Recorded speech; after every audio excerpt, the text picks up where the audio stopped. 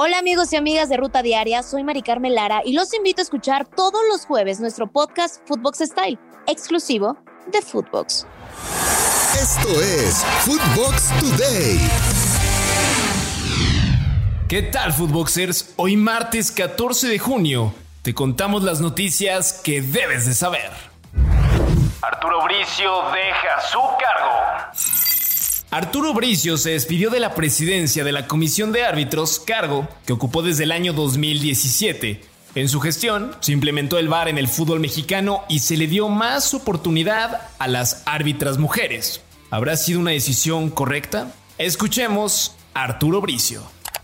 Tranquilidad, no así que como decía un clásico del deber cumplido, me voy con la frente en alto efectivamente porque todo el trabajo que hice, insisto, se hizo con total integridad, con total pasión, 24/7 dedicado a mis árbitros, incluso en la pandemia, en fin, hubo cosas que pudiera escribir un libro de las cuestiones emocionales que vivimos en 5 años de casos extraordinarios para bien y para mal, pero sí, y sin falsas modestias, me voy con la frente en alto. Por su parte, John de Luisa lamentó que se hable de Íñigo Riestra, secretario general de la Federación, tenga injerencia en los trabajos arbitrales en los partidos de Atlas, ya que el presidente de los rojinegros es su hermano, Pepe Riestra. Así lo comentó el presidente.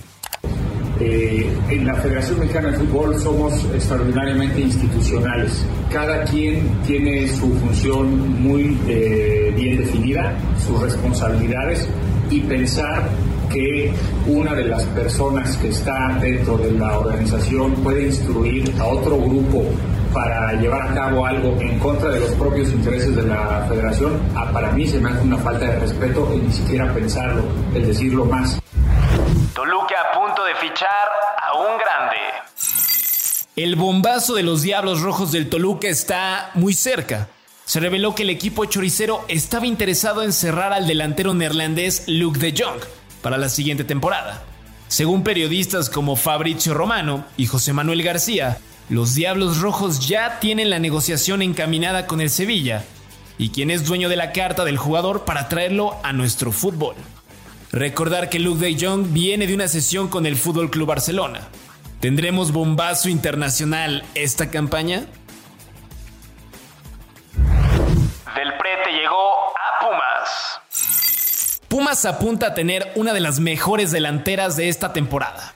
Los universitarios ya hicieron oficial la llegada de Gustavo Del Prete, quien pasó sin ningún problema los exámenes médicos. ¿La dupla protagonista será Dineno y Del Prete? Australia va a Qatar 2022.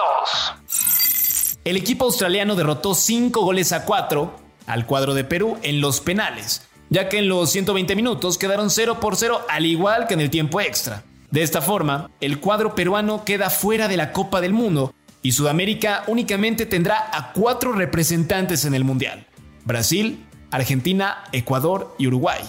Queda únicamente un boleto para Qatar, que se disputarán Costa Rica y Nueva Zelanda. Emotiva despedida de Marcelo. El brasileño llegó hasta las lágrimas durante su adiós del Real Madrid, club con el que ganó 5 Champions y se convirtió en el futbolista más ganador en la historia del equipo merengue. Estas fueron algunas palabras en su despedida. Quiero agradecer a todos, al Real Madrid, al mejor club del mundo, por poder disfrutar de esto, ¿no? Quiero agradecer a todos que han estado atrás. He despertado todos los días de mi vida con una alegría y no podía ser diferente. Estar en el mejor club del mundo, hacer historia con el mejor club del mundo, que mis hijos vean que fui capaz de jugar en el mejor club del mundo. Entonces quiero agradecer a todos que forman parte de eso, jugadores, entrenadores, utilleros, fisioterapeutas, doctores, todos, que eso para mí es muy importante. ¿Cuál será el futuro del lateral brasileño? Francia se queda sin opciones. La actual campeona de la Nations League, el equipo de Francia, no podrá defender su título en este 2023. La selección cayó de nuevo en la fase de grupos y su segunda vez en 4 partidos a falta de 2 jornadas. En esta ocasión ante Croacia por la mínima. Solo le queda pelear por no descender a la Liga B. ¿Es un llamado de atención previo a Qatar? Esto fue Footbox Today.